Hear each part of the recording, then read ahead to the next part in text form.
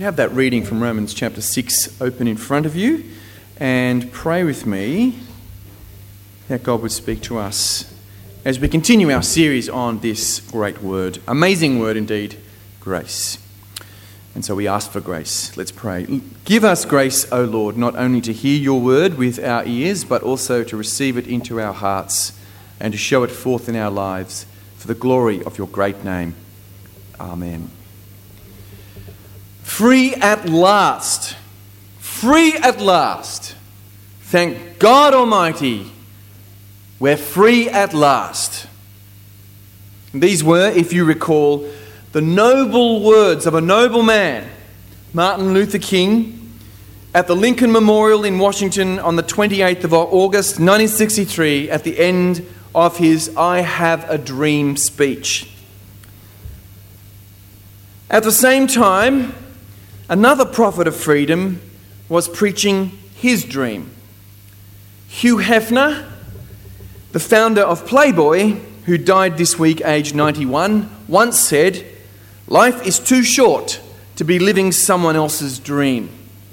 Now, Hefner grew up in what he called a puritanical Methodist household in Chicago, Illinois. And it was the prudery of this upbringing that he hated. He felt imprisoned by the rules and customs of mid-century America. And when he began his magazine with some pictures that he'd bought rather cheaply of Marilyn Monroe in the 1950s, he saw himself as the forefront of not just a sexual, but a social revolution. And he was selling, and I mean he was selling, a kind of freedom. As he once said, "I believe embracing sexuality is part of what it means to be free." I think embracing sexuality is part of what it means to be free. This was the Playboy philosophy. Hefner, I did air quotes for those people listening at home. Hefner cleverly tied his magazine, featuring pictures of naked women, as if you needed to know that, to the highest of American political ideals, freedom. He made purchasing a girly magazine sound like a morally necessary act. One sociologist said, Hugh Hefner's significance is as a salesman of the libertarian ideal. A salesman of the libertarian ideal. When churchmen criticised him, he laughed at their joylessness and their hypocrisy. When feminists like Gloria Steinem criticised him, he pretended not to know what the problem was. Wasn't this empowering for women after all? Didn't he love women? Hefner grew rich because he understood our deep desire to be free. We want political freedom for sure, but only so that we can have personal freedom. We want to be free from interference and judgment so that we can do what our desires tell us to do. Hefner was a symbol of a male version of that, surrounded by blondes, living in his mansion, flying in a private jet, and staying in his pajamas all day. Hef did end up living the dreams of others, the dream that I can allow myself any indulgence I like and it will be okay. But personal freedom is never like that. At least we can kind of convince ourselves that it's okay so long as no one gets hurt is the only moral Geiger counter we need to run over something we want to do. But usually that's by being willfully blind to the consequences. The supposed personal freedom of Hugh Hefner is a dream so few of us actually live because it depends on the enslavement and the exploitation of others.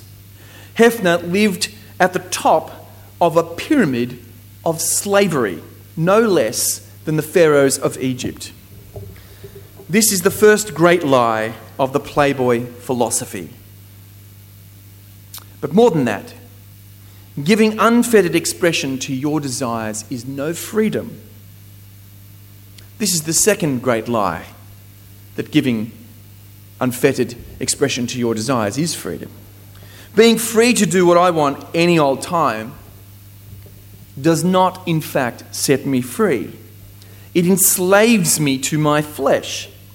Without discipline, without self-control, our flesh completely masters us. We find that we cannot do but what it commands us to do.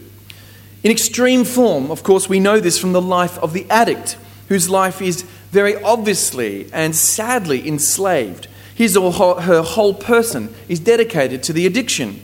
Indulgence doesn't make you want less, it makes you want more. Now, I'm very conscious that not all of us here would admire Hugh Hefner or the Playboy philosophy. But he had a perverse insight into the human soul. We'll give him that. Playboy magazine may not be your thing, but the freedom to be your own master certainly is. To be able to live out our deepest wishes without restriction is a fantasy that drives our consumer economy. Our lives are given over to working to purchase the dream of being free to do whatever we want. We can get this just from observing it work itself out in ourselves and in others. This is a truth observable from the world around us. But it's the Bible story of us as well. At this point, I think Hugh Hefner and the Bible are in agreement. I assume you thought you might never hear that here at St. Mark's. The human story, you see, begins with a picture of us as God's creatures, made in His image, and with an extraordinary task to till and to fill, to name and to claim the earth that He has made. God gives us our very being, our existence, and then invites us to share in cultivating the universe that He has made, enriching it, making it even more beautiful, bringing out its potential for His glory and for our benefit. God has enormous joy in His creation, and He makes us as sensual creatures capable of pleasure and joy and delight, and gives us that period of time, the Sabbath, for us to enjoy the world in. He gives us the freedom to be creative in the world, creative as He is creative, to bring our personal touches to it, to express ourselves in the task that He has given us. There was freedom in God's service. There was dignity in it. It was a freedom to be what we really are, neither animals nor gods, but creatures made in God's image with a special task. But that, sadly, was not enough for us. The story of the fall, the tragic story of the fall, which is our story, which is your story, tells us that humankind is seduced by the idea that we would be happier if we were completely free, and especially if we were free of God. If we were, instead of servants of the God who made us, gods ourselves, masters of our own destinies, captains of our fate, and called to serve no one but ourselves. What we didn't realize, what we still don't realize, is that this freedom is no freedom at all. It's like a domesticated pet rabbit making a bid for freedom from the family home, not realizing that it is walking into the jungle where it will last 5 minutes. Or it's like your computer, smart though it is, deciding that because it has become so amazingly intelligent, that it will disconnect itself from the power socket and go it alone. That is what we are like in rejecting God. That's the insight we really needed about true freedom. True freedom is not the freedom to be whatever you dream. True freedom is to be what you are made to be. True freedom is not to be whatever you dream, but to be what you are made to be. Now, the passage we had read to us from Romans chapter 6 points a stark alternative for us. Either we are slaves to sin, or we are slaves to obedience to God. Two kinds of slavery, but only one is free. Sin has enslaved human beings, conning us by telling us that we will be truly free without God. But it's a deeply destructive force. It wreaks havoc on our relationships, on the world, and on you. It twists you and dehumanizes you. You cannot escape it. It kills you and condemns you. And Paul points this out in Romans chapter 6, verse 23, just the end of the section we looked at today. He says, the wages of sin is death. Sin pays out, all right. It pays out. but it pays out in the coldest currency of all. It destroys us. So how can we be free of this terrible bondage to sin? How can we escape from this vortex created by our futile dash for freedom? Well, this is where the grace of God, that extraordinary word, grace, comes in. For Jesus Christ did not live under sin's dominion. He was tested and yet resisted. He was the truly liberated man, freer than any Hugh Hefner, not because he indulged himself, but because he did not.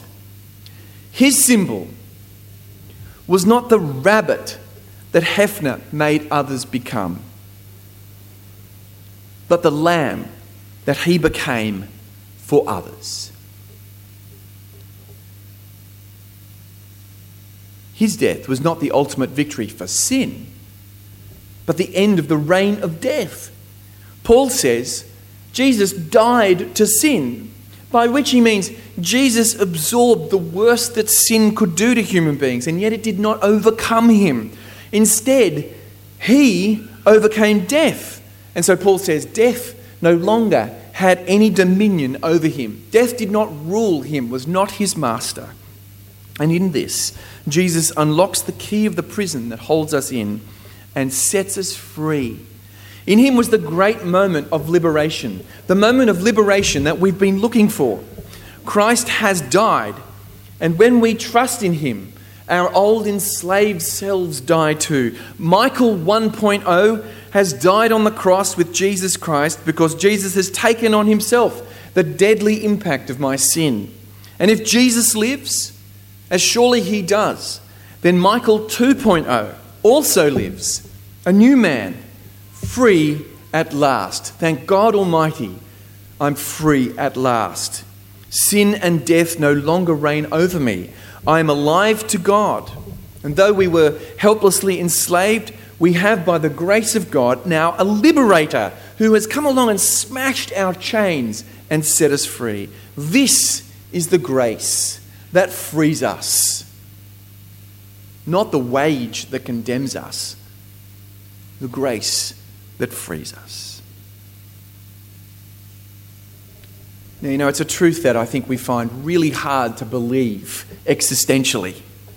We find it really hard to believe that sin has been robbed of its power to domineer us. We're so easily convinced that we really don't have any other option than to obey our passions. We still imagine that sin is our boss and we must do what it says. We are docile before it, like the family dog. We roll over and let it tickle our tummies. We believe that we can't let go hatred and contempt for others. That we just can't let go our meanness and be generous. That we can't stop the juggernaut of our sexual selves. That we can't stop the lies that are our companions. What we aren't told is, by Paul, here are the rules. Now you guys, try harder to obey the rules. You see, ignorance is not our problem, and education is not our solution. We need to believe in the message of grace, that sin has no power over you because of Jesus Christ. You're not its victim. It has been beaten, not you. In Jan Martel's Booker Prize-winning novel, The Life of Pi, which was made into a movie, it's the movie about a boy and a tiger on a boat, if anyone remembers that movie. He tells the story of a boy called Pi who grows up in a zoo that his father owns in India. Partway through the book, Pi, the narrator, tells us the story of a zoo worker who was going about his normal duties when he met an escaped bear heading straight for him. Now, this is the zookeeper's worst nightmare, as you can imagine. And so the zookeeper dropped what he was carrying and ran for his life and told the zoo staff. And the zoo staff, of course, headed out to look for the escaped bear. Where did they find the bear? They looked everywhere, but finally found the bear back in its enclosure. It had simply climbed back into its pit the way that it had got out. His point was, animals love their enclosures, and there's lots of stories of animals being freed and still returning to their cages. You and I, we're very much like that. We grow comfortable with our old selves, our sinful selves. We're familiar with them. We can scarcely believe that we are free, and maybe too that sense of vertigo. What if I have to change or do something risky now that I'm free to be something different? But just like the free animal returning to its cage, it's as tragic as it is absurd. We've been cured of a deadly illness. Why keep going back to the hospital? We've been offered a so much better story. Why do we keep telling ourselves the boring old story with its deadly end? Now, to experience this freedom from sin is a lifelong struggle for all of us, for all Christians. But the way to experience it is to hear what Paul is saying to us today, that in Christ we already have our freedom. We just have to stop resisting our freedom. In the era after Britain had declared the slave trade illegal, the story is told of a ship full of slaves, a slave ship leaving Senegal and heading off to the United States where slavery was still going on, and encountering a British man-of-war on the high seas. Now, the British man-of-war set sail and made its intention pretty clear that it was going to overtake and could easily overtake this laden slave ship, and it was going to capture it and let go of the slaves. And the slave trader was, of course, very worried at this. And so what the slave trader did was that he gave swords and guns to all the slaves. He unlocked them and he said, "These people are coming to kill you. Now fight them." And so a number of slaves died fighting off their own path to freedom, fighting their own liberators.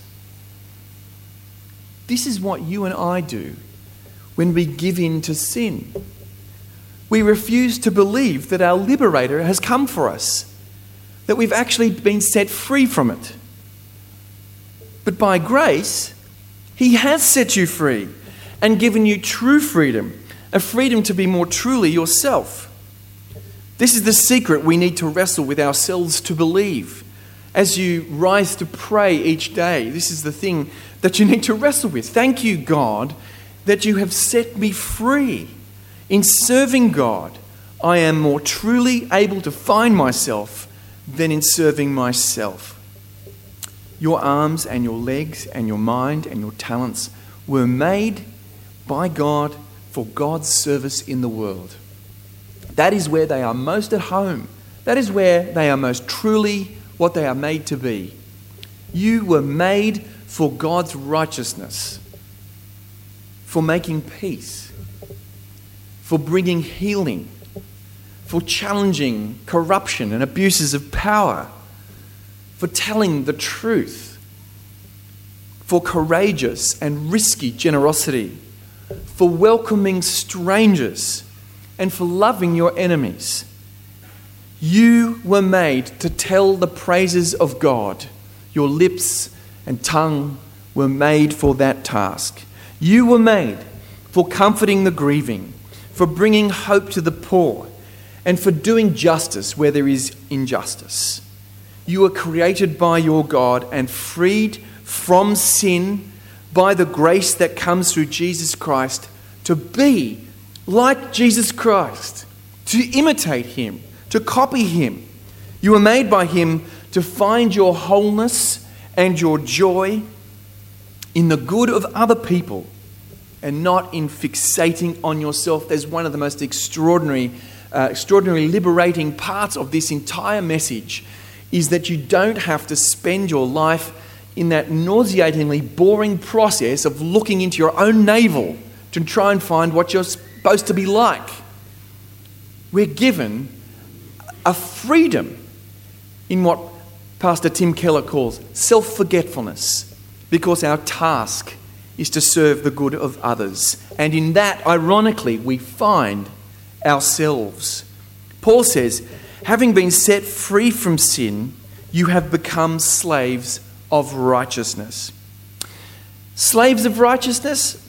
Are we still now in chains after all? Well, what we fail to notice is that God does not micromanage us. He allows us, he always did, he allows us to be creative and imaginative in his service. He gives us enormous scope to express ourselves as we serve him and to find our unique place in it. He's gifted us all differently. How you serve God, how you can and will serve God, will be different to how I serve him. It is the end point that is the same. We freely serve him to bring about his glory in the world, for his kingdom come and his will to be done. And what we fail to notice as well is that serving God is actually the most perfect freedom of all. It's what we are made to do. In fact, I stole that phrase from the old Anglican Book of Common Prayer, which has a marvellous prayer, which has almost as a side comment in the prayer to God that his service is perfect freedom. God's service is perfect freedom. Can that be right? Yes, it can. Because in serving God, we must truly humanize ourselves. And so are most truly ourselves. We become in him what we are made to be. We serve a master whose goal is not to destroy us or to consume us or to take what we have and leave us for nothing, but to heal us and to watch us grow and to delight in us as we delight in him. Will you pray with me? Our Lord and loving Heavenly Father, we pray that we would find in your service that perfect freedom, that we would believe you when you declare that we are now no longer facing any condemnation in Jesus Christ, that sin is no longer our master, and that in Jesus Christ we have freedom, life, and righteousness. And in his name we pray. Amen.